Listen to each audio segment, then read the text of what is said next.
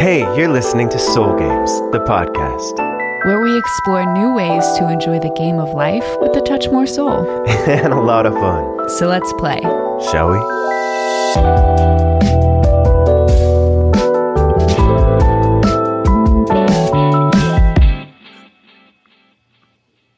Well, welcome to Soul Games, the podcast. Emily, Capshaw, and I are here for another episode for your listening pleasure. Welcome, Emily. Hello. Thank We you. have something a little bit different today called the Soul Lab. It's sort of a new format with the Soul Games podcast. And this is an experience where we bring various experts in to lead us in an experience, meaning Emily and I, we are the guinea pigs. So depending on the expertise, we'll engage with an expert around a specific teaching, maybe an expert-led experience, a practice, or as in today's situation, a reading. So there's various frameworks, the way we see people, sort of designs around people. And today we're diving into human design with the wonderful Erin Claire Jones. And she's going to take us through a basic understanding of human design and kind of a reading of Emily and I's charts, which I'm super stoked about. Yeah. And also on these Soul Lab episodes, we're doing an uncensored host conversation for all of our paid subscribers. So if you want to join that subscription, there's a link in the show notes. You not only will get Brady and I's hot takes on this conversation, what we felt about it, completely uncensored, but you also get other behind the scenes content and subscriber only episodes. So check that out in the show link if you're interested in that. And for previous listeners of the podcast, we used to do that on Patreon. Now we do a paid subscription, and you can check out that link in the show notes, like Emily said. But let's welcome Erin Claire Jones to the show. Erin, thank you so much for joining us. I'm so happy to be here. Thank you for having me. You are such a delight. Every single time I've experienced you, I've walked away feeling inspired, affirmed, encouraged, all the things. For those of you who don't know Erin, I'll give you a little backstory of how I connected with her. Basically, over the last couple of years, in starting Soul Games, the program, sort of men's and women's programs, I was always on the hunt for the best experts that I could find. So in various fields. And I stumbled into you, Erin, on Instagram, and I was like, ooh, she has a great branding. Ooh, she's a badass. Hey, she knows what she's talking about. And I had sort of dove into human design for the last few years as well. But I think what you did in that world is made it very accessible. And for those just that don't know anything about human design, I was studying astrology and I was studying the Enneagram and I was studying various profiling pieces. And this human design for me was just another avenue around discovering myself and how I was designed and sort of to come into alignment with that. And Erin will give us way more expert understanding of what it is. But when I found her, I hit her up and I was like, hey, would you come into our Soul Games groups? And she did, and it was fantastic. And all the guys and the ladies were just dumbfounded because she's spectacular. And I'll read her bio just for a quick second so you guys can realize she's next level, more than just my way of sort of giving her accolades. But she's a leadership coach who specializes in human design. She uses human design to help thousands of individuals and companies step into their work and their lives as their truest selves and to their highest potential. She's got a growing community that's over 240,000 people that she basically sends out emails to, and the socials and all that kind of stuff. And her work's been featured in Forbes, Mind, Body, Green, Well and Good, Nylon. Basically, she's one of the premier experts, in my opinion, on human design in the world. And we have her today on the podcast. So I'm super stoked. Thank you, Erin. Yay. Thank you for saying all of that. It's feels great. But it really is. It's been so fun sharing human design with your community. So I appreciate the recognition, and I'm so excited to share it on the podcast too. And a real quick word about, she does these blueprints, human design blueprints, where you can, I don't know, what are they? They're around $100 or something like that. Mm-hmm. 95, and yeah. You submit your birth details to her, and within a couple weeks or so, you get a JPEG, this beautiful laid out JPEG, around 60 pages or so. That's just you. It's specifically your design speaking to you. And it's amazing. And I think we're going to do a discount code so all the listeners can get one of those, which will be Soul Games. And you guys will get a little discount off the full price. And I highly suggest it. I have actually 2 versions of it. And every time I read it, it's sort of like brings myself into alignment with who I am. And I'm like, oh yeah, that's who I am. Like I live in a world that's trying to make me be something else, but like that is who I am. And Erin, that's a fantastic resource that you've created. So thank you so much. I feel like I'm like a hype man today. I'm like, I'm loving it. Yeah. I'm like, give me one. But I know, but it's so nice to hear that. I think it can be such a good reminder of like your potential and who you are. So I love that you have that experience. Yeah. Well, hey, give us a little, I guess, your understanding or definition of human design for those who have never heard of this. Of course. So human design is a system based on your time, date, and place of birth, like astrology. And it gives us each our energetic blueprint and how we're uniquely wired to thrive, whether it's at our work, in love, and in relationships, or with parenting. And it really just gives us each our own roadmap to finding our flow. And I think it reminds us that we are each wired so differently. And the more we really lean into and honor our differences, the more flow we find. That sounds like a good thing, right? It is good. I think it generally feels better that way. Yeah. And how long ago did you discover human design? I discovered human design in 2015, very serendipitously in New York City at a gathering where a stranger basically like did a mini reading for me on the spot and blew me away and really told me I was meant to do this. So it was very cosmic in all the ways. And I have been working with and sharing the system ever since. That's actually fairly recent, right? Like we're talking like 7 or 8 years. So it must have like overtaken you like in a really profound way. Yeah. I mean, I think, and also human design is relatively new. Like it feels so long ago, but you're right. It wasn't so long ago. But when I started sharing about human design back then, like no one knew at all what I was talking about.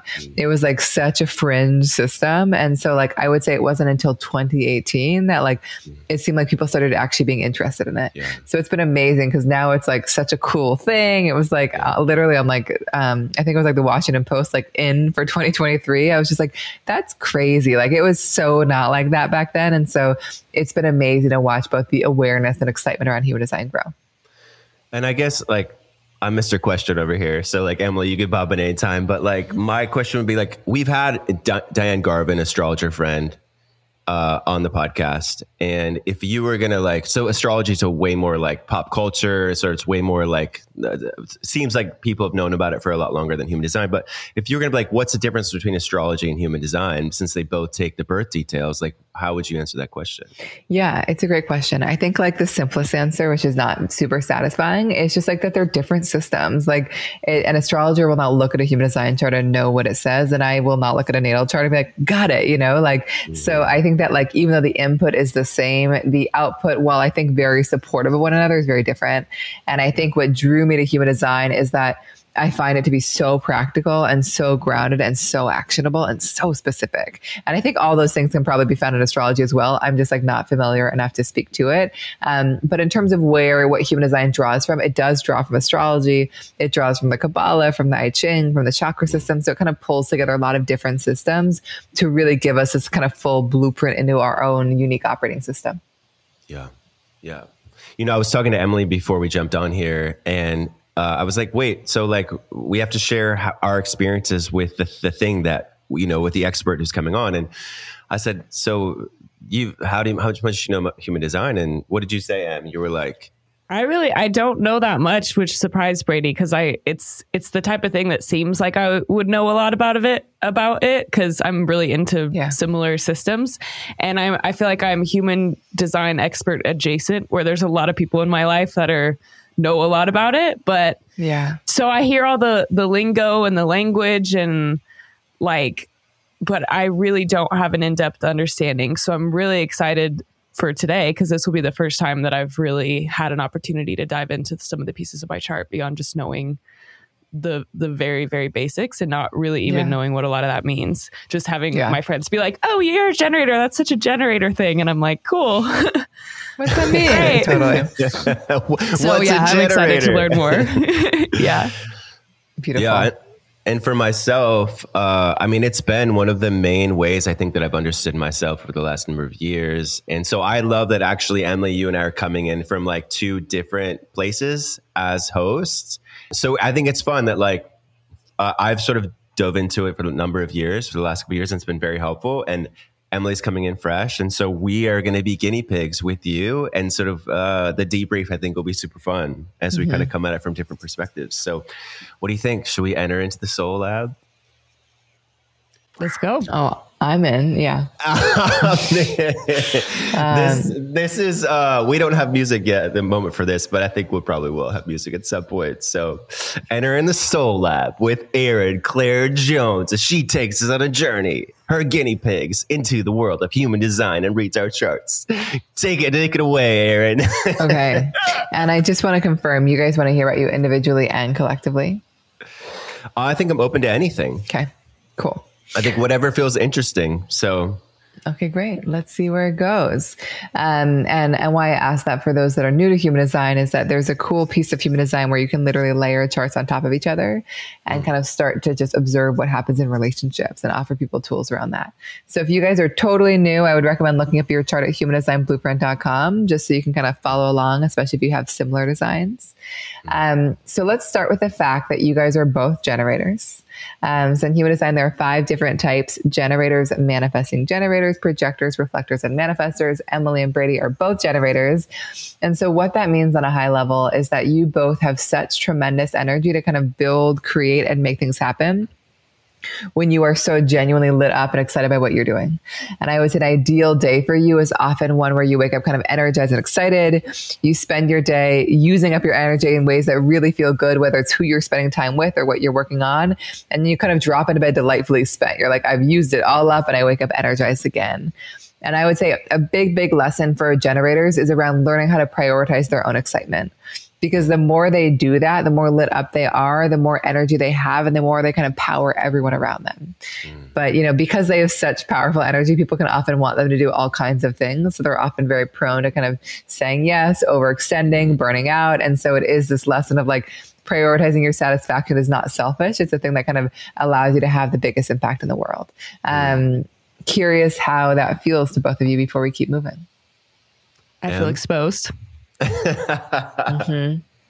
Resonates for sure. Yeah. I mean, I feel the same, right? Like I know what it feels like to be completely lit up, and I know what it also feels like to use my energy for things that don't light me up, and it just sucks everything out of me. And I think the question that comes up inside of me, maybe it comes up in a lot of people who are like resonate with being like a generator, are like, wait, so like I can just do the things that light me up, and how do I make money? Right. Yeah. Like, cause oftentimes those things they're not always, sync together in the world that we live in. So how would you answer that for a generator? Well, I think in general, like you are meant to be able to kind of prioritize your satisfaction in your life, whether it's like a job that allows you to do it or whether you're making money doing it. I think one thing that is important to kind of remind people of is that the goal is not to be like 100% lit up by everything you're doing, where it's like, I am not taking out the garbage because like I'm not lit up by it. It's more that you just kind of want to end the day and you're like, I feel really satisfied. Like I use up my energy in ways that feel really good, and like I feel really fulfilled. And so like that's probably like, I don't know, 80 or 90%, who knows? And sometimes being satisfied is not the same as being lit up. Sometimes it's like, God, this was a hard problem, but it felt so satisfying to complete. So like one thing I will say is that for generators, like, yes, you're going to be lit up, but being like deeply satisfied by what you're creating and how you're using your energy is like the biggest compass for you. And so to what you're saying is like, I think with the clients I've seen, like, I think it really can be possible. It's not always possible immediately. Like if you say you're in a job that you really don't enjoy, and you hear this, the answer might not be quitting your job tomorrow because you might have a lot of financial responsibilities, but maybe it is like, okay, what is the thing that really is giving me a lot of satisfaction? Like, how can I funnel more energy into that thing and kind of begin the transition into a thing that feels more satisfying than what I'm doing now? Yeah. Does that make sense? Yeah, I think it totally makes sense. I mean, even the last, like I've had to do taxes over the last like few weeks, and I hate taxes more than anything. It's the worst. And one of the ways I think that I've tried to keep this, this understanding of myself alive about doing the things that light me up and like not completely losing myself is just like grabbing a coffee and going for a walk in the morning. Cause that really lights me up. Like just being in the sun and drinking coffee, I just feel like, oh, this is beautiful. And so I start out the day in a place that feels good rather than start out the day like crunching numbers in a place that feels bad. 100%. So I can at least ride that energy a little bit, and it makes the like harder things that I don't want to do, like that 10-15% that I have to, it just makes it a little bit more bearable. Yeah. And it's so wise, because I think that like, again, as generators, when you're genuinely lit up and satisfied, like you become more energized and it kind of pours out of you into the world. It's like the best thing to be around a lit up generator. But if you're doing things that really exhaust you, it just drains your battery very quickly. And so I think that what you just said, Brady, is a thing that I actually recommend for people often, is that like, if you have a task that you must do that really like just is not fun, like doing a thing that does bring you joy beforehand, like that does light you up, because that energy can kind of like spill over and like help you sustain that other thing. Well, I did that because you told me to do that like a year ago. I was like, oh my God, you're so good. Okay, good. You're the teacher. Yeah, I love it. I was like, I do tell people to do that. But it's just like, again, I just like, I think sometimes it's like not about being 100% lit up, but it's about like creating those little moments and seeing them as really, really important. Yeah. So another part of being a generator, this is something called the strategy, and every type will have a strategy. And our strategy really reveals kind of how we're designed to best interact with the world around us. And so for both you, Emily, and you, Brady, your strategy is called responding. And what that means on a more practical level is that as much powerful energy as you have to give, neither of you are meant to kind of chase after things and initiate and force. You are very naturally magnetic, and the more lit up you are, the more magnetic you are. Your job is to kind of keep your awareness open and just see what shows up in your world that excites you. And like when your gut really gives you that response, then you're meant to pursue it. So you're really meant to kind of be guided by your gut response and let that guide what you say yes to, where you go, what commitments you make, and not kind of be lost in your head about it. I will say a lot of generators I've worked with have spent a lot of their lives trying to force, initiate, and chase. And so this offers a really different but often more aligned way of doing things. And even Brady's example was perfect in terms of how he discovered me. It's like on Instagram, and it's like, oh, like this feels cool. Like she seems interesting. I want to reach out. You know, like that's the response. It's like, I see a thing and I feel a thing and I'm going to follow that feeling. And it's often as a generator, it's not until a thing shows up in your world that you know whether it's right for you. And so for you, it's about kind of like seeing what shows up and what it actually generates within you, because your gut, as we'll get into, is really your greatest compass. How does that feel to both of you? Does it feel aligned with the way that you show up? Do you feel like you're more in that chasing, initiating tip? How's it show up? Feels really timely for me to hear right now, because I feel like I definitely have been conditioned to behave really against that way of being that you're describing, and just having to force and make things happen and really be an initiator and feel in control of everything. And so I've had to put a lot of work in to learn how to trust and surrender enough to sit back and let things arrive to me and be that magnetic energy and just notice, oh, here's an opportunity. I'll say yes to this. Hearing that just feels scary in my body, because it is very against how I've actually learned to survive. But I have noticed that when I do that is when I feel the most fulfilled and things feel the most easeful. And it's a practice for sure for me. Oh my God. And it takes time to trust that, you know? And like one thing I would add is that sometimes you generators can get such tunnel vision where they're like, I must make this thing happen. And then in doing so, they kind of become blind to all the other opportunities that are coming their way.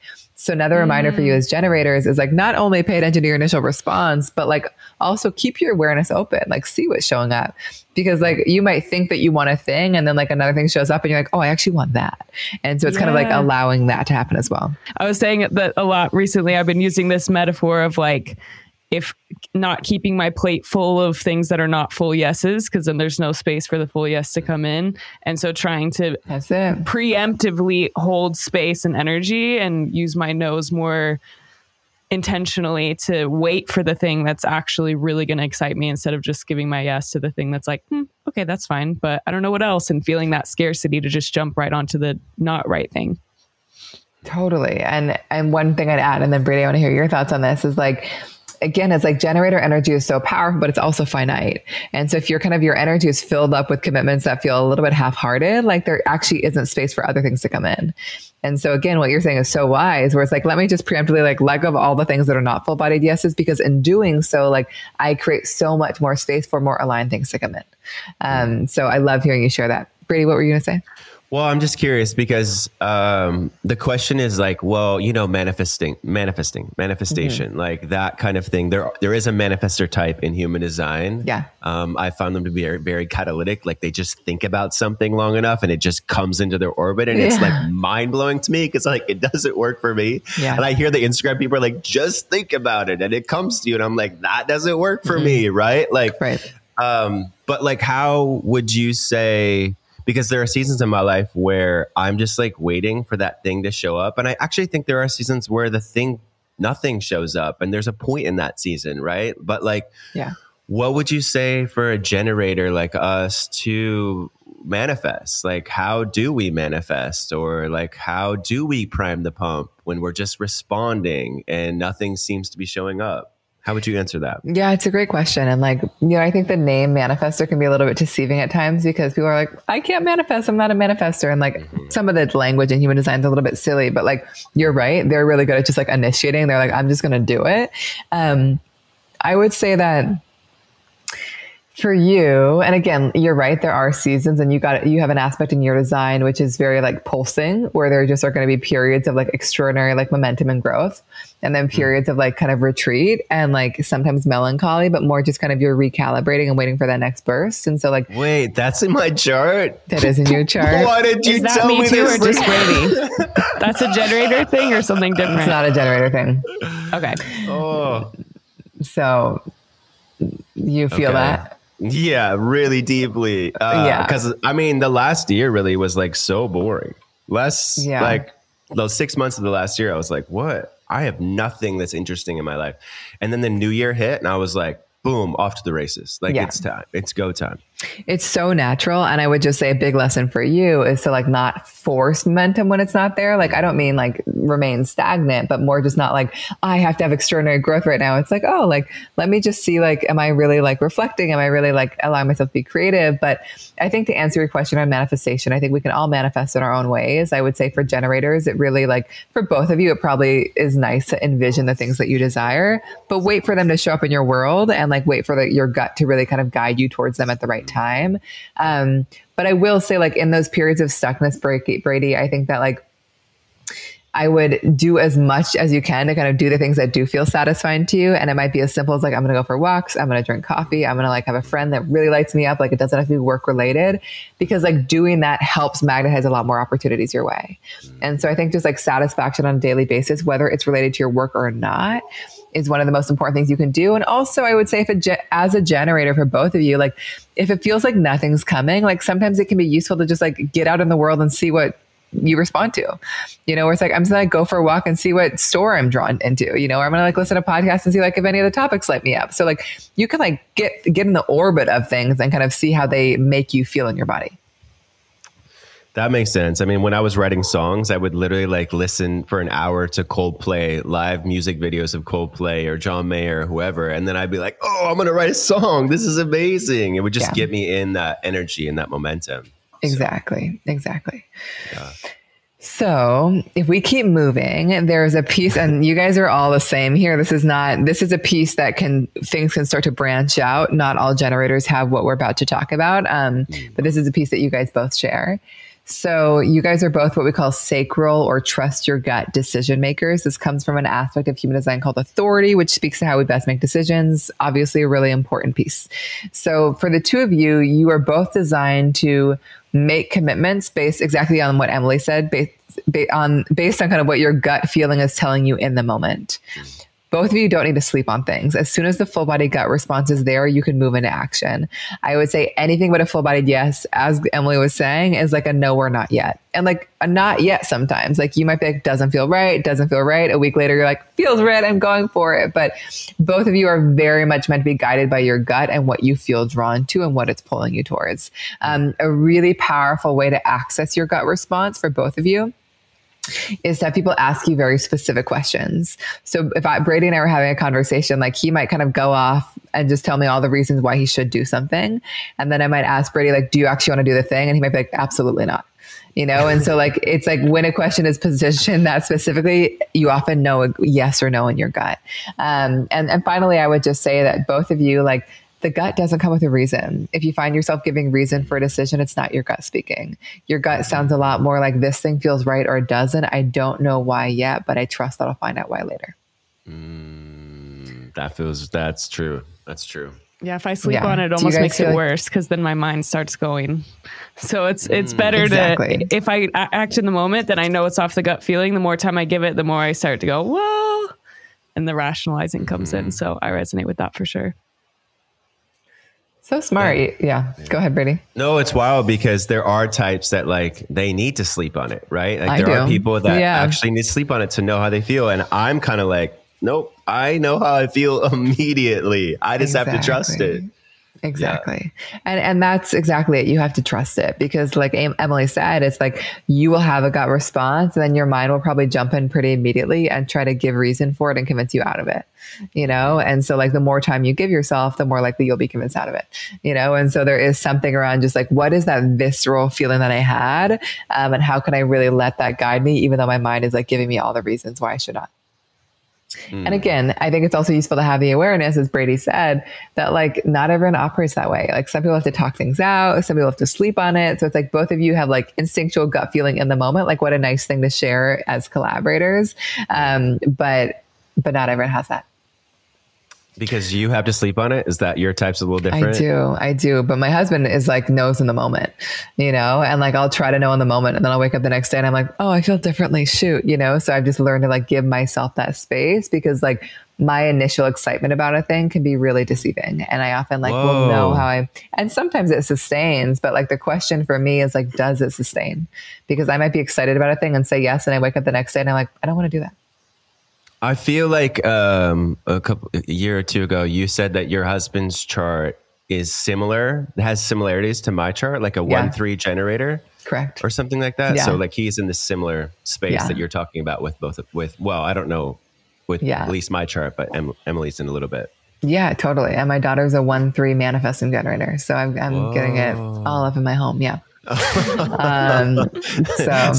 this type way too intimately. You're like, all the problems, all the benefits. I know, but I'm loving it. I think that like my partner has also really helped build our business. And I think that I think generators are amazing, and so when they are channeling their energy properly and are really discerning about where they put their energy. But again, it really requires that they are gut driven and allow that. Okay. Let's keep moving. So we're going to branch out here. Do you guys have any questions so far? You're killing it. You're killing it, Erin. Oh, okay. Great. Let's keep it going. Okay. So there's a piece of our design called definition. And it's a piece that I think is like, and we talked about this, there's a course I'm teaching right now. And like, we were talking about how like, this is such a misunderstood and rarely talked about piece of human design, but it's really, really useful. It just speaks about how we can kind of best interact with others. And I know, Brady, we've talked about yours before. And so Brady is what we call a triple split. I call this a synthesizing definition. And Emily is a split. I call this a collaborative definition. So I'm going to start with you, Brady. So in terms of how you best process things, you are somebody, and I'd be curious how this showed up in kind of your period of feeling stagnant, is that you are somebody that is not really designed to be in the same space with the same people all day, every day. Like freedom and movement are really essential to your design, like being stimulated by different people, by different spaces, like throughout the day, throughout your life. And so like, if you're ever feeling really trapped or confined or stuck, it's often not a signal that something's wrong with the person that you're with. It's more that like, you need to go move your energy around.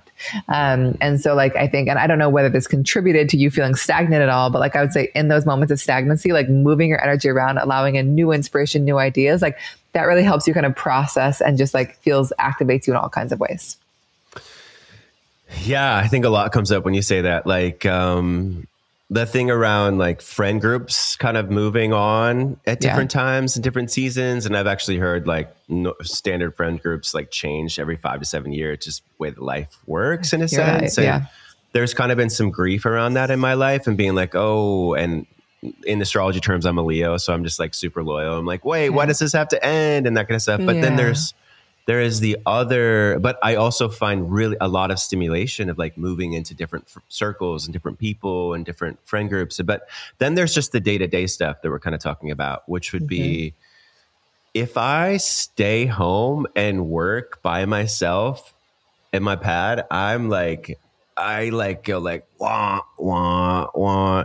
But if I can just go sit at like a like a coffee shop or a workspace and there's just people around, there's a part of me that just settles. Totally. Like I'm just kind of like, oh, this feels better. I don't even have to talk to people. I mean, I like seeing people that I know and I'm very social, but there is a part of me that just kind of like settles and relaxes. And I've heard it's because of the triple split, or like I have a lot of open channels and stuff. And apparently being around people, like, I don't know, connect my channels. I don't know what is that? I have no idea. What does that mean? It just like activates you in new ways. Like it just feels like in your design, there are all these like separate parts of you. You've got like a really strong intuition, like a really strong will. You've got all these ideas. And like when you're together, just like everything like connects, where also like you have energy for all your ideas, or like things just become more clear. You can like communicate about things in new ways. So like it just, it makes things more interesting, and it kind of connects up all these parts of your design in a way that gives you access to things that like are just new and different.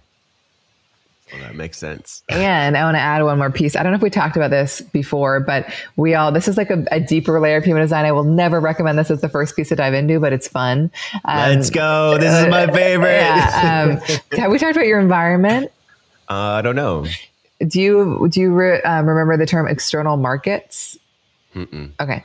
So we all have kind of an ideal environment, and it's like symbolic. It's not like Brady's going to go live in a market, obviously, but like what that idea means is that like a really good environment for you is one where it feels like things are happening, like just like things are being exchanged. You know, it could be like online, it could be offline, it could be business, whatever it is. But like the external pieces around the fact that like leaving your house and working from other places is often going to feel the most natural for you. It doesn't mean that you can't work from home, but I think like, again, if you're feeling stuck or stagnant, like leaving your house and going somewhere is so healthy for you. I love that. Yeah. That I relate. You relate. Okay, cool. So let's talk about Emily's definition. So Emily, like I said, you're what we call split or collaborative. This is not at all about collaborating all the time in your design, but it is really good to kind of be around and work with others when you feel inspired. And similar, it's a little bit different. Like you don't need like stimulation from like all these different people and spaces, but like I would say that when you feel really stuck at home, or when it feels like you're like having a hard time, like accessing a thing or getting clear on something, going to work from a coffee shop can be really useful. Like just being around like somebody else's energy for a moment. And it's not about talking to anyone. It's about like, I'm going to go to a coffee shop and like put my headphones on, or like I can call a friend, or I'm like going to go for a walk. But like similarly, like I would just say like when you feel stuck, when it feels like things are not happening, being around other people's energy, whether you're working with them or not, can kind of help resolve that stuckness. And I'll add with that, like you also have a very hermit nature. You're very sensitive according to your design. So like alone time is probably so important. So again, this is not about being around people all the time. It's just like when things feel like they're not flowing in all the ways you want. How does that feel to you? Interesting. Yeah. I'm curious if the environment piece that you touched on just now with Brady, if that's the same in mine or what mine says there. It's different. So yours is markets as well. Like it can be good to be like around the buzz of things and feel like things are happening, but it might feel more natural for you to kind of be at home and be in your own space and then kind of work from that environment. Again, if you're feeling stuck, like go somewhere. But yours is a little bit more kind of in being in your own space. Yeah. I think all that resonates with me. I think I work on my own the most, and it feels really natural to me, and I can get a lot done when I'm just isolated and in my own space. And that's how I've done most things. But when I am collaborating and it feels really good and aligned and like a yes, and not just something I'm codependently doing for someone else, then I find that that's actually what tends to grow the most or feel the most exciting. So it definitely makes sense that I can get a lot done in my generator zone when I'm in my little creative flow in my hermit mode. But then sometimes that almost creates this feedback loop where I'm not receiving any new stimuli or any new energy. And so the balance of that makes a lot of sense. And I think what's really cool is that when your two charts are layered on top of each other, like there's like this single flow of energy where basically like, it's just like, there's a sense of wholeness where it's like, I think with the two of you, it's like, again, you can work with others if you want, but like you guys, there's not like a need to. It's not like we must go be around others. Like you guys can kind of access it all when you're just like in your own space. And like you guys have a really nice dynamic where it feels like very tightly held together, but it still feels spacious. You know, it's not like so tight that no one else can get in, but it's not so spacious where you guys are really disconnected. Like it's a really nice, it's kind of the ideal combination. Wow. Hey, like what channel, right? Go us. What channels, is that a channels thing? Is that like a centers thing? It's a centers and definition thing. So it basically means that when your two charts are layered on top of each other, 8 of the centers are defined. So there's like a lot of like powerful energy and one is left undefined. We'll talk about it, which means that again, there's like plenty of space, you know? So it's not like it's like everything. I've been in plenty of partnerships where every single center is defined and it happens often because I have a lot of definition, but like, it means we're really locked in, but we're like, oh, we must take space, you know? But for you guys, it's just a little bit more natural where it's like, we're really locked in, but space is natural as well. And then it comes from the definition piece. So when you guys come together, you're what we call an independent or single definition. So there are like no breaks in the energy. Like you guys can you just can access everything when you're just in the space together. Wow. And there are a lot of cool kind of channels that you guys two create together. So we can talk about those as well. Does that make sense? Wonderful. Yeah. Mm-hmm. I would say an area that you guys are here to learn together. So there are areas in our design that can be potentially challenging, but also places of like really powerful wisdom. We call these our undefined centers. So an area that you guys both have and are both here to learn from is your undefined emotional center. Wow. That was a hard one. But it's great because you guys are here to learn about it together and individually. And so what it means is that the two of you are both very empathic in your design. And what I mean by that, and again, we can all feel things, but you guys can feel other people's emotions and then experience it within yourself and amplify it within yourself. And Everyone so it can feel really wow. intense. So it's an amazing gift of yours, but obviously it can be overwhelming as well, you know, especially if there's not a lot of discernment between kind of what emotions are yours and what are not. And so I would say a big lesson for both of you is just strong boundaries and just an awareness of everything I feel is not my own. And if I feel overwhelmed, it's good to take physical space. And I would also say a big lesson for both of you is around speaking your truth. Because you're so empathic, it can be tempting at times to sugarcoat things or kind of slide over things. So it's I don't really want to rock the boat. They're going to feel a lot and then I don't want to feel their thing. And I would just say being uncomfortable and speaking your truth and having hard conversations is very much a life lesson both of you are meant to go on. That's really hard though. It is, yes. But my guess, and correct me if I'm wrong, is that not saying the thing takes up so much more space than just saying the thing. So much more space. Yeah. So true. You know, that really resonates. Yeah. Yeah. But I would just remind you guys to talk about it. This is a lesson that you guys are both learning and exploring and probably can really support each other in. This is an area where you guys are here to really learn together. Well, that's interesting because I want to know the truth. Yeah. I just tell me what's going on. Whoever, whatever it is. I had a group of friends, we were on vacation and I was the only single person there and there was multiple couples there and they would all go into the room and process alone. And I would go to my room and be by myself. And I finally knocked on the door of one of my good friends and I was sat down. I was can you guys just tell me what's happening? Because I'm feeling weird vibes and I don't know what's going on. And I have nobody to talk to about this. Yeah. So they were oh yeah, of course. Here's what's going on. Here's what we're talking about. And I just finally felt so much more rested and relaxed. And also my truth was hey, I just need to know what's going on. Just help me know. So. And I think in a moment like that, again, you're an empath, so you're going to feel it all, you know? So it's probably nice to have conversations and be what am I actually feeling here? And who am I feeling, you know, and what's actually happening here? Yeah.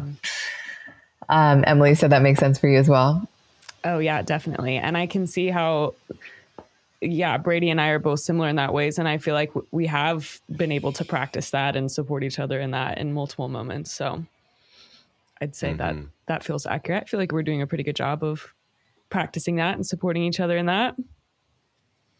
Yeah. I feel with you, Emily, we've had moments where we've talked about various things hey, this is bothering me or this is hard for me. When you're in a partnership with a collaboration with anybody, right?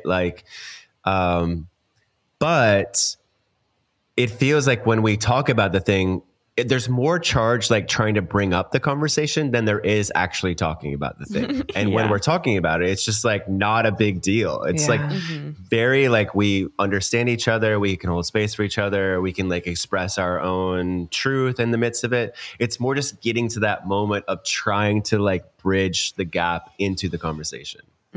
So true. Definitely. Yeah. And again, it's just like, it's the getting there that's often the hardest. But often you feel so much better on the other side of confrontation, you know, on the other side of actually addressing it. So Brady, let me talk about a few of the areas that can be particularly challenging for you. And then I'll talk about Emily. And when I say challenging, like that you might be like, I'm good, I don't deal with these things, but they're life lessons for you. So the biggest lessons for you, Brady, and this comes from your undefined root and undefined head, for the human design people who know the language, you're like under a lot of pressure in your design. And what I mean by that is there's a pressure that comes from your root, which is a pressure to make everything happen right now. It's kind of this sense of like, I must apply this sense of urgency to everything that I'm doing. And a big lesson for you is like, not everything deserves your urgency. Not everything needs to happen right now. And to just be really discerning about like what to be fast for. And it's interesting because like in your design, you're really fast. It's just about like knowing that like you can't be fast for everything. So what actually deserves it? The other piece, the undefined head, is like you also just like have a lot of ideas and are easily inspired. And this comes, it's so many parts of your design. Like you're just like an endless well. And like there can be a real pressure that you feel to be like, I'm going to make all the ideas happen. And a big life lesson for you is like, my ideas are here to inspire others, not here to make them all happen myself. And so like, and it can make you feel really scattered if you're trying to pursue them all and you just feel like overwhelmed. So there's a pressure in your design to like make it all happen right now and pursue every idea that you have. And the work for you is knowing that not every idea is worth pursuing and not everything needs to be rushed for. No, I mean, I resonate. Like, I think the every idea doesn't need to happen is something that I've really developed over the last number of years because I really do trust the spark inside of me. Like not the excitement in my head, but like the spark in my body. I've really learned how to like to tap into that. So that's not as much of a problem. But the thing about everything needs to be done right now, like, oh, that's the most difficult thing for me. The open root center that you're talking about, it's so hard. And the other thing I have a problem with is I don't know how long something's going to take. Yeah. Like when I sit down to do something, some people are like, oh yeah, this is going to take 30 minutes or it's going to take an hour. I'm kind of like, I don't know how long it's take. I just got to get it done and I got to like rush until I get it done so I can feel satisfied. But the problem is like I keep rushing from this thing and then to the next thing. There's always going to be another thing. Mm-hmm. So part of the ways that I combat that is if I feel that energy, I just will go for a walk. I'm like, you know what? There's nothing to rush. Like I can go for a walk. I'm fine. I love that because I think that that's also a really good recommendation for these people. Like let the pressure dissipate. Like don't allow your life to be just like all driven by pressure. Like when you feel really pressurized, it's often not the right thing, you know? So kind of like letting it dissipate and engaging with it in a more sustainable way. And honestly, like you're here to help others learn how to slow down too, and like kind of work in more sustainable ways. And I love what you said because like these are like separate parts of your design. There's a part of your design where you're just like overflowing with ideas, like so excited, so inspired. And then like a part of you that's very like in your body and like very gut driven. And so like, it's just about knowing how to work with both. And so how to use your gut to drive your decision making and how to let your mind be like a playground and source of inspiration for others, but not a place to kind of drive you crazy. That's what I was going to say that actually. Really? Well, I was going to say like I use my open head center to like help other people in what they're doing, but I don't take ownership of needing to do that myself. Like I sit down, people ask me for advice sometimes and like, hey, and I'm like, all these like things come to my mind, but like, I'm like, oh, I don't need to get myself to that at all. Yeah. So that makes sense. And also like, in addition to that, open head center, you have this channel, which are our strengths in human design, the strength of, I call it curiosity, the 1156 for those familiar. And like, basically means like, not only are you so easily inspired, but you're like an endless well of ideas and you're just here to be like curious and like always exploring new ideas. And like probably could have a business where you literally are just sharing ideas with people, you know? And so it's just like a lesson for you of like, again, not every idea needs to be pursued by me. And like, often my ideas are just here to inspire others, you know? And how can I just create ways for that? Welcome to the podcast. We just Here talk. It is. Yeah. Great. This is what we do. Okay, so Emily, some of the areas that might be challenging for you, it doesn't mean they are one is comes from what we call an undefined spleen, and it means that you might sometimes have a tendency to hold on to things for too long. Jobs, relationships, ways of being, ways of doing, simply because they feel known, familiar, and like what you've always known, but not actually because they're so right for you. And so a big lesson for you is like learning how to take risks and jump off and let go and like take inventory often. And then you on the other side of that are here to help others let go of what as well of kind of things that are no longer healthy for them. Do you feel like that lesson has shown up in your life? Do you feel like you're pretty good at letting go, or do you feel like that's still showing up? I definitely, like, I've described myself as loyal to a fault. It shows up most, I think, in relationships where I'll stay around things that are clearly not working, both romantically and platonically in the past. And like the universe will have to really rip it away from me in a painful way because I'm like, no, I'm going to hold on to this. So that's happened many, many times. And I have had to work on the letting go thing for sure. Okay. Yeah. And again, it's just useful to know that as a lesson where it's just like, you can have moments every so often where you're just like, what am I still holding on to? Not because it feels right in my gut and because it still lights me up, but because it's just like, I know it. I've been doing it. It's really good. Another area for you, which is fun because it's really different than Brady, is that you have what we call an undefined mind. And so what that means is that your gift is not in like being certain or having like a opinion about a thing, but it's about holding lots of perspectives, like seeing things from many different angles and kind of being able to explore it all. Like I would say your gift is very much in your uncertainty and not your certainty. Whereas Brady, your gift is like having an opinion. It doesn't mean that you can't be open-minded, but like, you're just going to be like, this is the way I see it, you know? And like, you guys can be really amazing allies because like Brady, if you go to Emily and you're like, Emily, show me a different perspective, show me a different way of seeing this. Like she probably will show you something amazing, you know? And so, I'm curious, Emily, first how that lands for you. Do you notice that? Does that feel like a gift that you've embraced? Yeah. It's kind of like my whole brand. Yeah. Just like non-dual, yes, and lady. And I feel like it does show up between Brady and I, even just in the dynamic of the podcast where he'll come on with like a really strong opinion and I'll be like, yeah, and you could see it this way. So it does balance each other out well. These people are amazing allies when they like get over the fact that they're different. Because like, I think a big lesson for you, Emily, is to like not expect everyone to be as open-minded as you or be able to kind of like be as non-dual, holding those different perspectives. And a big lesson for you, Brady, is like not expecting everyone to like have an opinion or just like be certain about a thing. Yeah, but mine's usually right? I'm kidding. So if my mind's speaking, yeah. Cool. If you just see it like my way, like cool. Like I'm kidding. It's always fun to look in relationships with that piece because also you can both like have a lot of certainty like Brady, but like be certain about really different things, you know? So it's just like fun to kind of look at what the dynamic is. The last kind of big lesson I would share for you, Emily, is that you have an undefined or an open ego center, which is true for most people.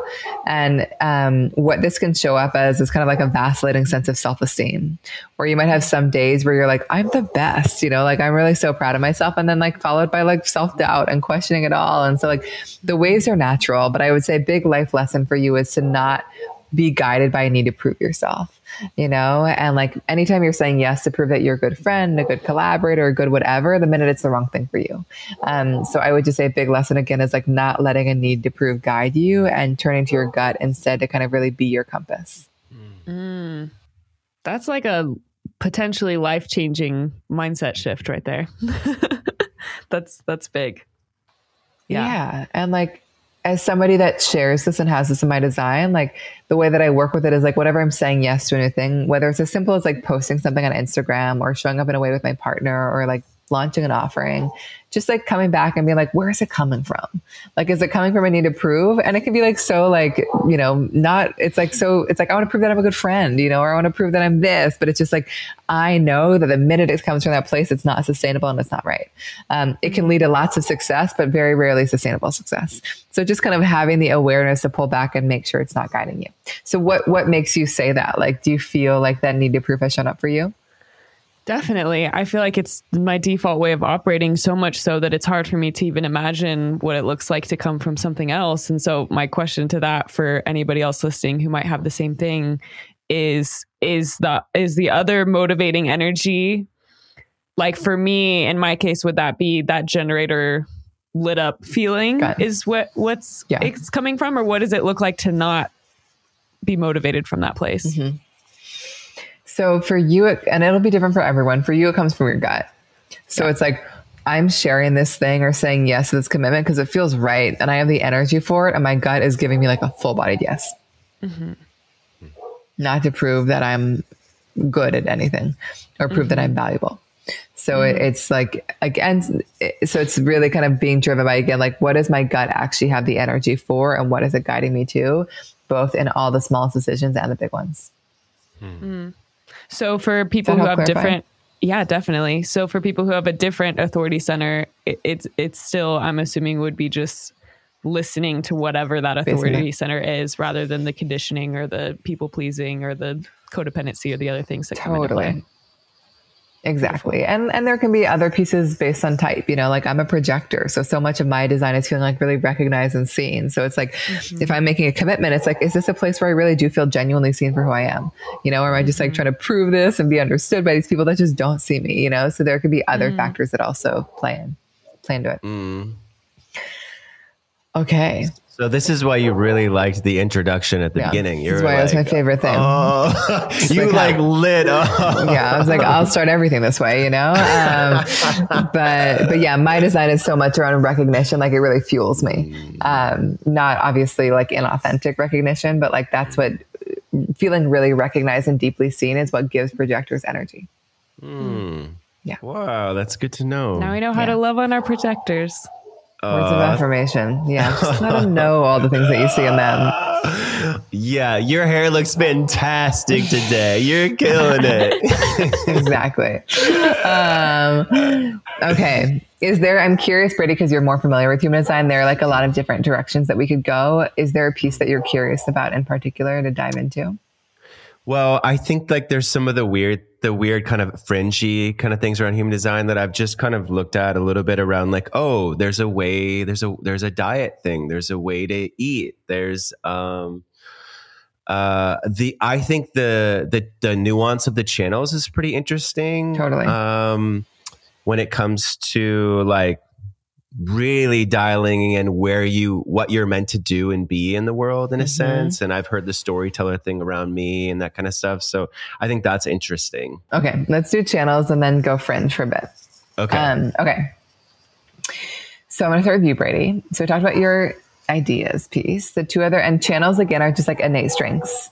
So two others that you carry. One is the gift of sales and marketing, which basically just means like you just have an innate genius about how to market things in a way that can really be heard by people. Like an ability to kind of just language things in a way that makes sense. And you could honestly probably sell whatever you want. And your work is to just like only sell and get behind things that you feel like your heart is really in. And like what comes with this one is efficiency. Like you can do more in a few hours than most can in a whole day. And so like as a generator, you might actually have these very bursty energy where it's like you can accomplish a lot and then kind of like pause and then go on a walk and wait for the energy to kind of surge back up.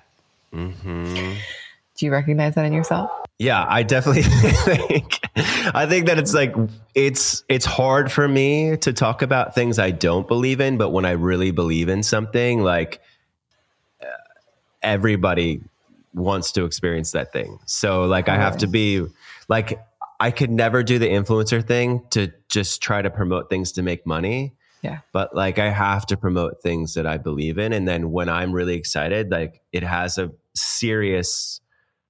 way better traction and way better response, right? As far as people engaging in the thing that I'm like talking about. Yeah, exactly. And do you notice those bursts of energy at all in terms of kind of the efficiency? Yeah. Oh yeah, the efficiency thing. Yeah, I think it's difficult for me, especially when I have a deadline, to like take a break. But if I do follow the energy inside of me and I take that break and then I just wait for the burst to come again, there have been times where I'm like, oh, this is a time in the day that I normally work, but I don't feel like working. And then I'll be like on the couch and it'll be 7 p.m. and I'll be like watching like sports or something. And all of a sudden, like this burst hits me. Yeah. And I'm like, oh, there it is. I grab my computer, I do the thing. And and it takes 30 minutes. Exactly. But if I would have done it when I thought I needed to do it, it would have taken the rest of the day and I would have gone to bed feeling like exhausted, like not in a good way. So yeah, I relate. Such a good reminder. It's just like, it really is so much more efficient when you allow yourself to operate that way. And then the last one for you is the gift of vision and direction. I know it can be a hard one at times because like... Did you say erection or direction? No, sorry, vision and direction. The gift of erections. I was like, weird. Yeah. I was like, interesting. Okay. Never heard about that French part of human design. Yeah. Super fringy. Okay. Super fringy. Okay, so the vision and direction. Vision and direction. Yeah, direction. With a D. There's a D in front, yeah. But also not a D. You know what I'm saying? Exactly. Sorry. So this piece for you is so much around the fact that like you can really bring so much vision to the people that you're around. Like when you're around others, you can really kind of unlock in them their direction and like where they're going. And it's just like your presence, you know, it can be annoying for you because you aren't going to always know where you're going. Like your gut is going to guide you one step at a time. But like when you're really empowered in that and just trust that, like your energy by itself can be so profound for others. So you really just do like, you really can unlock so much in the people around you when you really are aligned yourself. I love that. Okay. So Emily, the two big ones for you, and this kind of actually relates to the letting go piece that we talked about. One of your gifts is called the gift of cycles. And it actually kind of relates to everything you talked about, is that like for you, there's like a real importance in your life of having like beginnings, middles, and ends. And what I mean by that is like really intentionally entering into things, like because your gut is giving you that yes, not because your mind is in it, then kind of immersing yourself entirely in that process.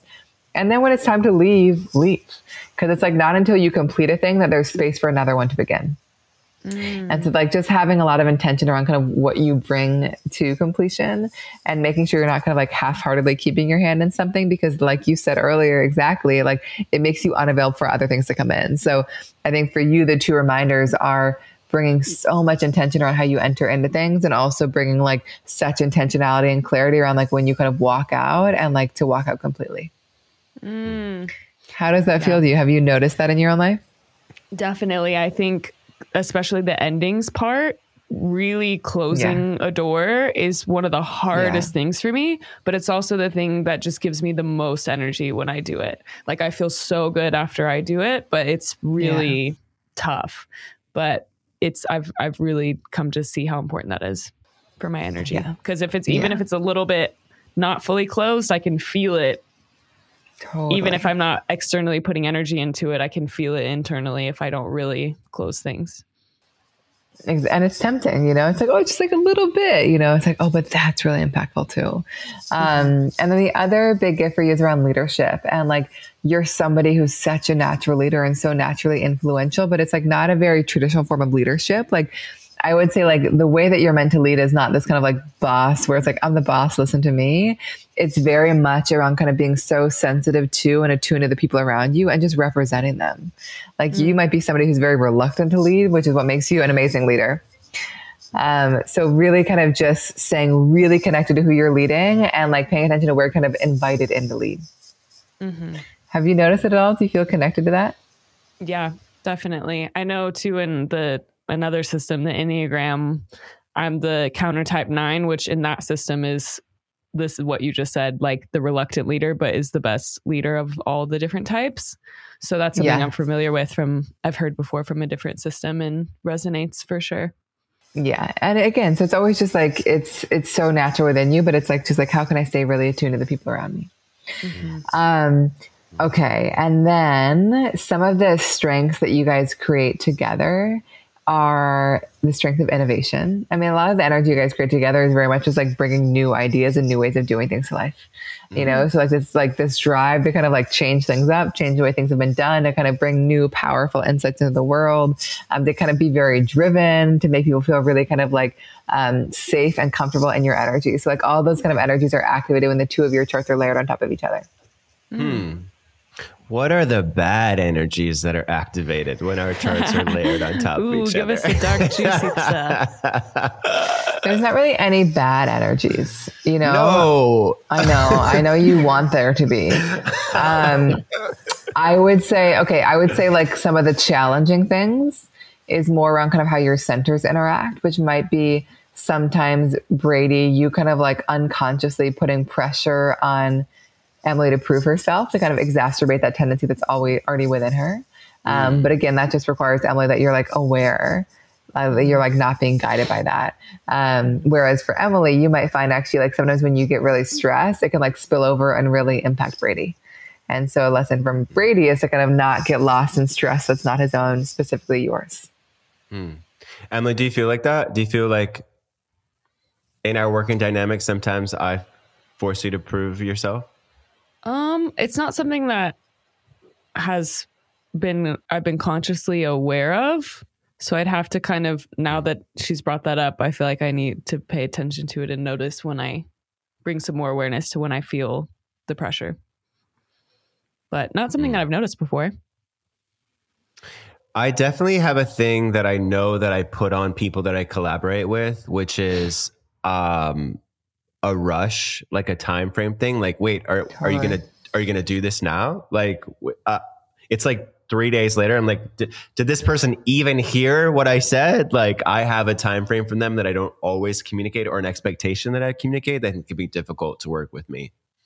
Well, that's like the defined ego, it is like, and that's the piece that I'm sharing is like, you have such a capacity, Brady, to make things happen so quickly and so powerfully when you want to. But a big lesson for you is not bulldozing others and having unrealistic expectations. Like your job is to be like, how can I help people with really high standards and also like not think they're going to do things exactly like I'll do them, and like create space for them to like do it in their own way. And then like you also just shared, like you also like are really sensitive to like timing and always in a rush. And so sometimes you can have really unsustainable feelings around timing for other people as well. Yeah. I relate. Hey, can you like touch really quickly in my chart around the thing about my life? Like I meant to like investigate and then like talk about profile. I can't believe I didn't talk about that. Yeah. Like the 1-3. Yeah. Was that what you're asking? Yes. And then there's this whole thing, I guess, I don't know about, like, literally I'm just supposed to like puck around and find out and then tell people about my journey. Exactly. Oh my God. I'm so glad you asked. The profile is such an important part of our design. You're 1-3 and Emily's a 6-2. Really, really different. And so for you, Brady, there's a very investigative nature to your design. Mm-hmm. Like you're just here to like dive deep, understand the details. Like you're just like such a researcher. And so again, like even when you mentioned that period of stagnancy last year, like a good question for you is always like, what am I most curious to learn about? Like, what can I not stop diving into and how can I kind of create space for that? So you're so investigative. Like you really like just need to understand how things work. And then also the like 3 that you're mentioning is like, you're also just like an experimenter. Like you're just here to like bump into things and make mistakes and learn from your mistakes and keep growing. And like, you just like learn like in a very hands-on kind of way. Somebody might be like, Brady, like human design's cool. You're like, I don't care until I experience it for myself. Like it means nothing until I have my own experience of it. And like you just said, there's such wisdom and magic you can share with others when you just share your life experience. You're like, hey guys, so like I made all these mistakes. I learned all these things and like, I'm here to share my lessons with you, And so I would say a big lesson for you is to not underestimate the value of sharing your personal journey with others, obviously with whatever boundaries you would like, because the lessons you're learning along the way are really useful for others as well. That was really affirming when I heard that first. I was like, that's what I like to do. That's what I do most of the time. And then taking some of the pressure off of making mistakes. Yes. Like there's actually, that's how I'm meant to learn and grow. It's like trying something and then it not working. It's like a trial and error kind of thing. And like the only true failure for my type is to like, I don't know how you would say it, but like just let failure overtake you rather than going, no, failure is the way. Like there is no such thing other than failure for you to like learn and grow and evolve. Exactly. And help others. Exactly. And it's just like, it's a very natural part of your process. And so it is very much around the thing that like, there's no such thing as like a mistake for you. Yeah. It's just like everything that doesn't work brings you closer to what does. Well, yeah. And I'm kind of like, let's go big. Cause like I have had those moments where like throughout my life where I failed at the thing I was desperately afraid of failing, like professional baseball. I got released and I was like, no, it finally like ended. And I was like, oh, I'm okay. Like, or like I had a moment where in my 20s where like the nest egg that I'd saved, I completely ran out of money. And I was like, oh, I'm okay. Like the thing I was most desperately afraid of wasn't as bad as what I thought it was going to be. And so I think it's given me a lot more courage when it comes to anything. I'm like, oh, I'm down to just try this and see what happens. Exactly. Right. And then it can be like just much more fun, where it's just like, oh, it's not working great. Like I can't wait to like discover all the things that I learned from that process. Totally. And then Emily, you're 6'2". So the 2 is so much around the hermit piece that I was mentioning at the beginning. There's a very hermetic nature to you. It does not require that you hermit all the time, but having time and space alone to be in your own flow is so nourishing, so important for you, so important to kind of partner with and be around people that honor that need. It also means that you just like carry this like innate genius. Like you're just here to just like do things in like this innate way that just kind of works for you and like in a way that you can't always explain. And you just kind of bring this like innate talent to what you do. And the right people really recognize that and see that. Before I move on to the 6 piece, do you recognize that within yourself? Has that been your experience? Yeah, definitely. I've had that reflected back to me from people around me. The 6 piece is around the fact that you're somebody who's a very natural role model and somebody that naturally kind of like can pull back and see things from a higher perspective. But you're really meant to live your life in 3 phases. So the first 30 years of your life was meant to be like trial and error galore. Just kind of like experimenting, make mistakes, like just gathering experiences. And then 30 to 50 is really time to kind of invest your energy in what works and really process all the things that you've learned and start to see things from a higher perspective. And you are meant to hit your prime when you turn 50. Not because you have to wait until then, but just because it's meant to keep getting better and better and better. And like, you're meant to become such an embodied example of all your wisdom that like you inspire authenticity in others by just being yourself. So that makes so much sense. Yeah. 50-year-old me is going to be awesome. Yeah. Yo, if I had that type, I'd be so depressed after hearing that. I'd be like, wait, what? Like, I want to like show up and show out now.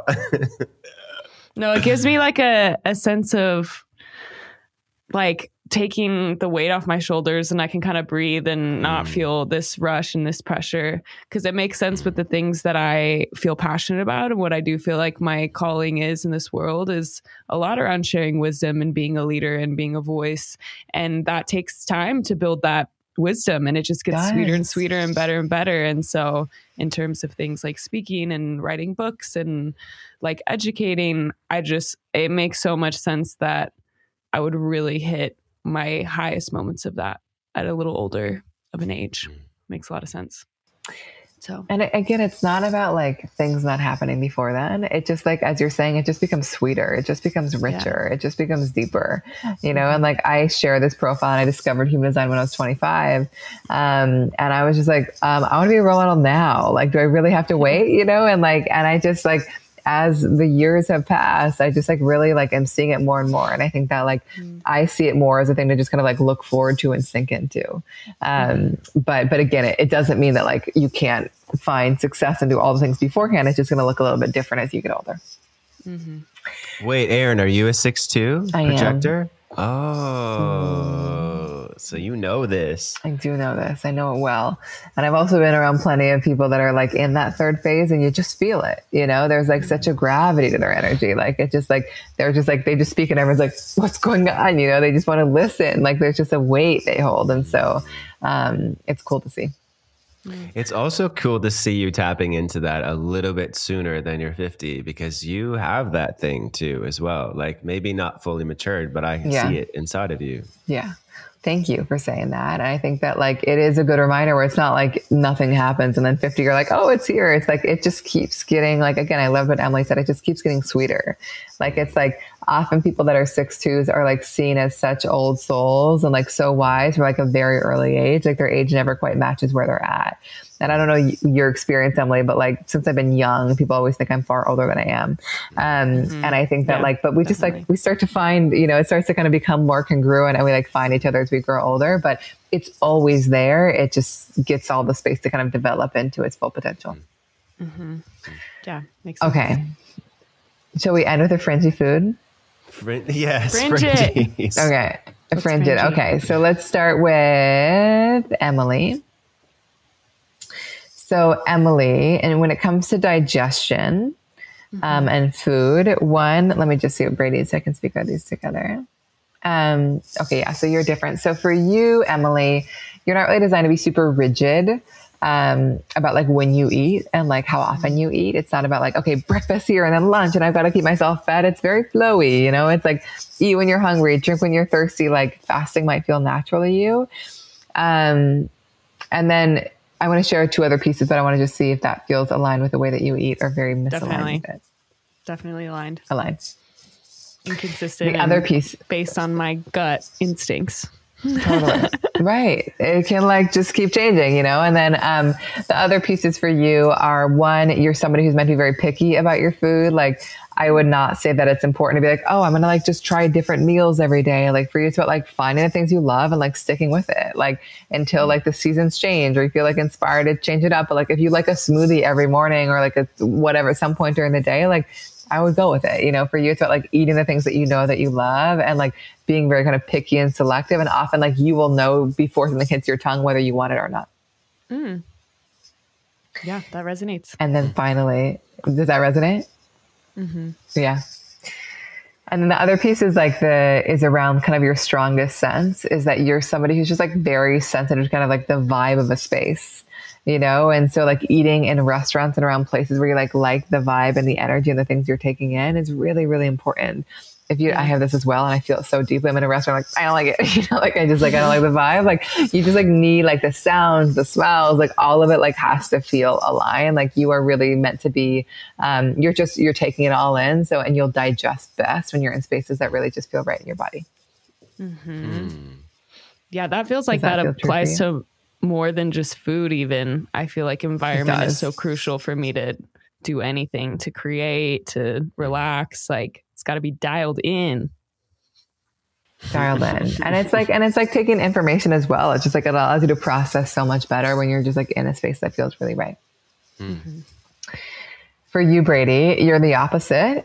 In that, like, real quick, are we talking about the arrows now in the charts? Yeah. Like the 4 arrows, the pointing right or We're talking about the very top left one. There's meaning based on the direction it's facing. So what I was reflecting to Emily in terms of kind of like eating when she's hungry, like that's because that top left arrow is facing right. Brady's the opposite. The other pieces come from layers underneath those arrows. So this is all based on the top left arrow. And you can look that stuff up on humandesignblueprint.com. You can kind of see what your digestion is. So for you, consistency is a bit more necessary for you, Brady.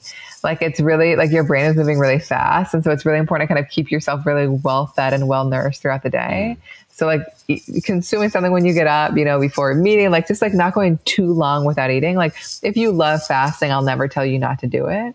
But like your system needs, according to human design, a bit more consistent nourishment. And I will just kind of caveat this by saying, I will rarely talk about this piece kind of like when I first meet people because like, and I love all the rabbit holes, but also it's weird. We told how you best digest food early on. And I will say kind of the more you really integrate and play with your design, like the more this piece will make sense. And so like, I would not force yourself to be like, I've got to dive into it now. Like start with other basic things and then kind of let it come with time. Okay. So Brady, how does that feel? But also like dive into it now because right. Because he's got to remember he's a researcher. He's got to get in the details. He's got to know it all. You know, the interesting thing about what you're saying is that I just read about this like last week or within the last few days. And I actually intermittent fast. And so when I wake up in the morning, I'll drink coffee with like a bulletproof coffee, like MCT oil and stuff like that, because it doesn't make me hungry until like the afternoon.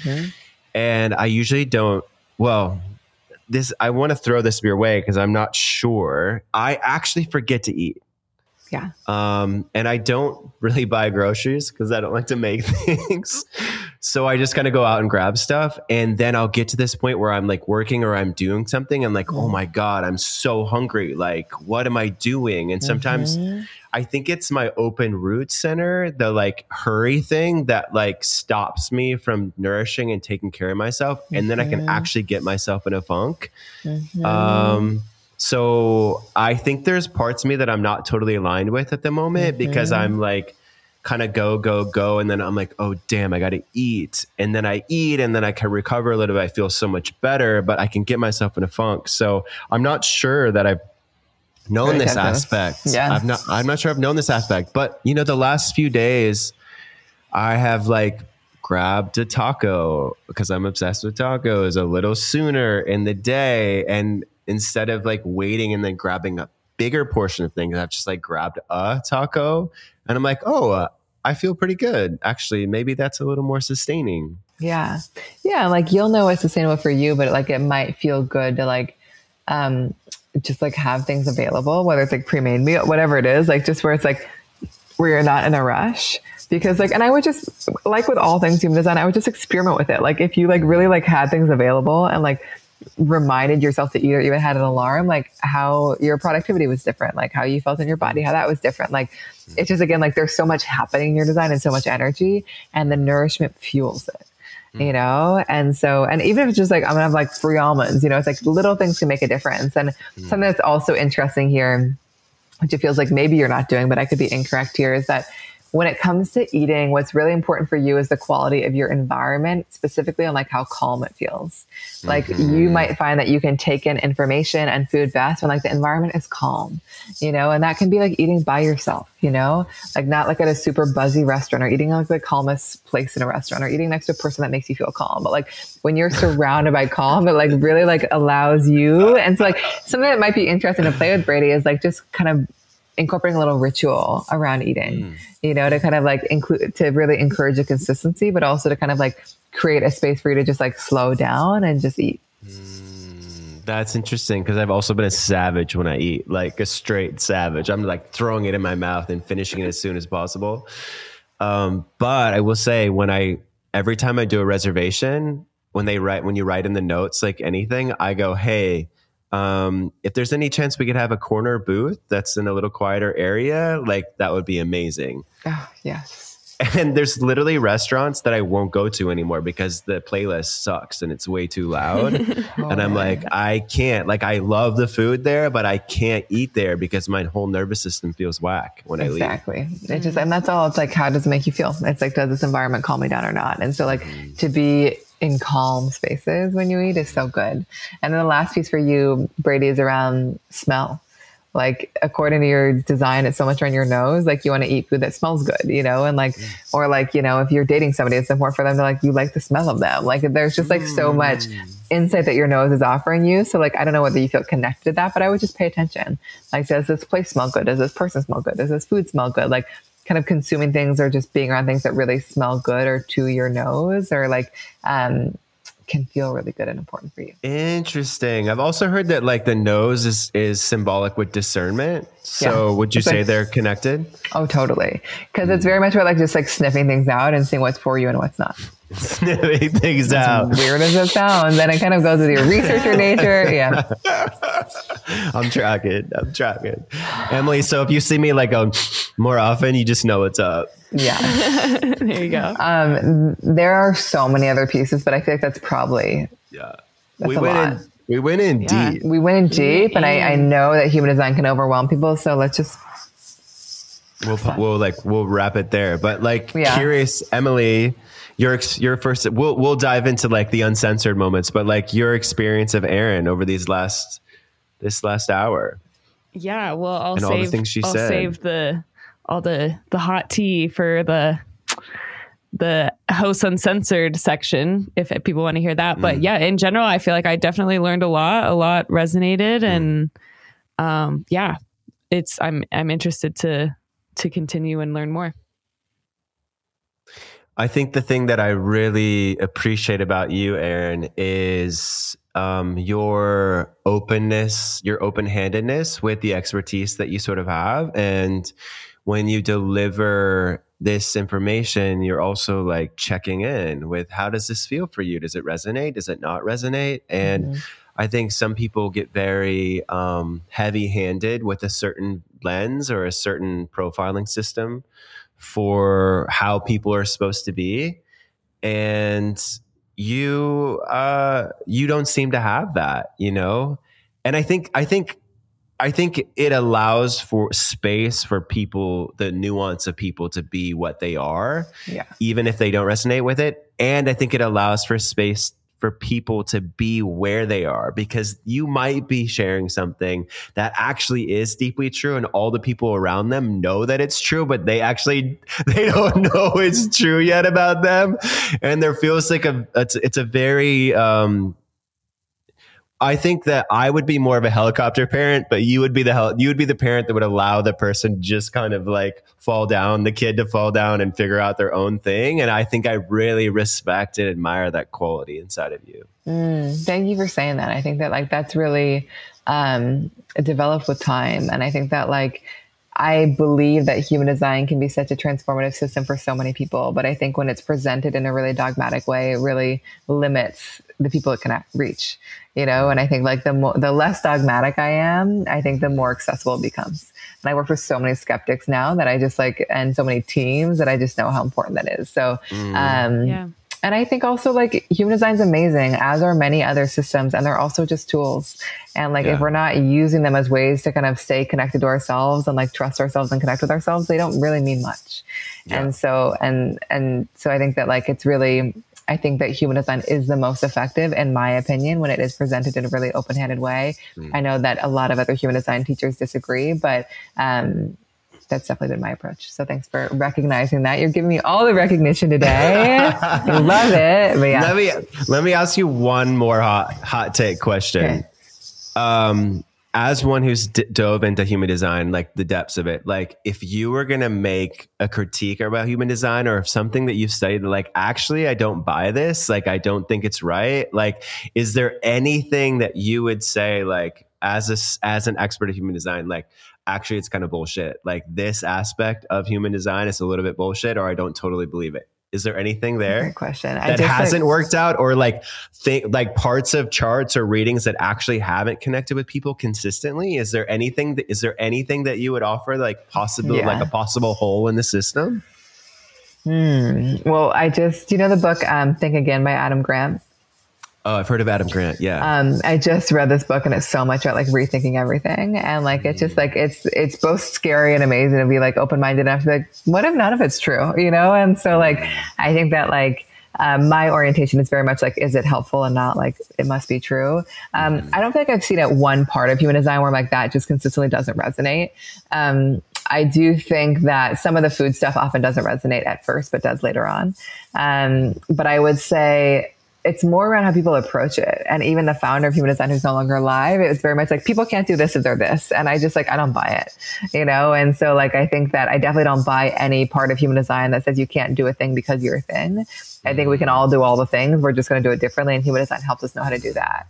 I also like, and he like received all this information. So I perhaps cannot blame the founder. Like, thank God that the system is here. But like, a lot of the titles and languaging is very weird, you know, and not very intuitive. And so like and again, that wasn't necessarily his choice, but I think that there are some pieces that are like named in really weird ways. Like there's a strength of judgment. Like I haven't ever shared that with somebody in a way that has felt empowering. So I changed the name, you know? So like, I think that like I really went through a very traditional education in human design, and that felt very important to me. And I also have taken liberties in translating some of the material in a way that I think makes it more accessible.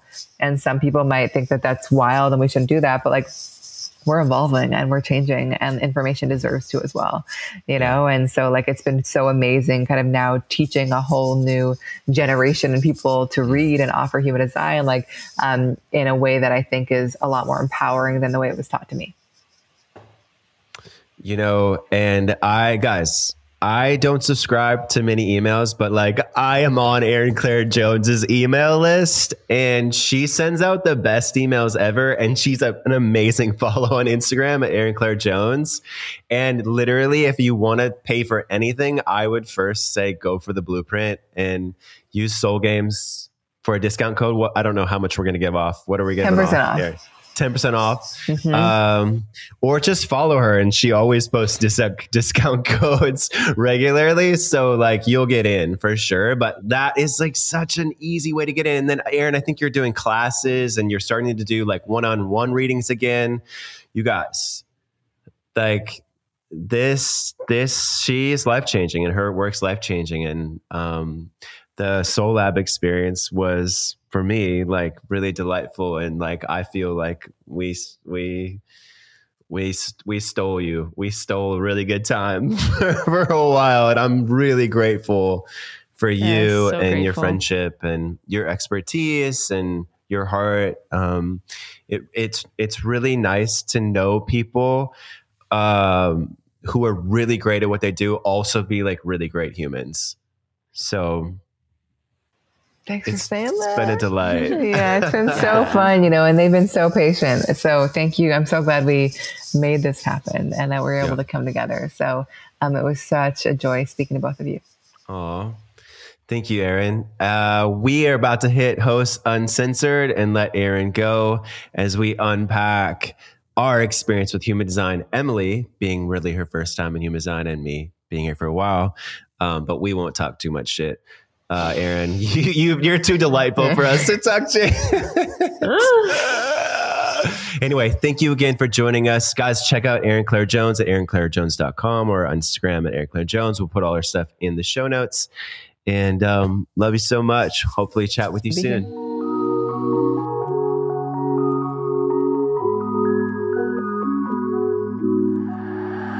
Hey, thanks for listening. Yeah, thank you for spending some time with us. If you want to find out more about what's happening with Soul Games, find us on Instagram at The Soul Games or go to thesoulgames.com. Would love your help in rating and reviewing the podcast. And don't forget to subscribe to stay tuned to all future episodes. Hey, and if you're loving these episodes and they make your life a little more beautiful, please consider signing up for the paid subscription of Soul Games, the podcast, or even donating through listener support. Yeah, we'd love your support. All monthly subscribers will get access to bonus content, previous episodes, and be the first to know about exclusive upcoming opportunities to join in on the Soul Games community. Yeah, we're really excited about the Soul Games community, where you'll have a chance to connect with myself, Emily, and others who are on a similar journey of exploring new ways to enjoy the game of life with a touch more soul. Well, we appreciate you all so much, and as always, it's a pleasure to be with you. We are your hosts, Brady Toops and Emily Capshaw. Thanks for listening. Yeah, thanks. Love you. Bye. Soul Games, the podcast, is a production of Soul Games Media.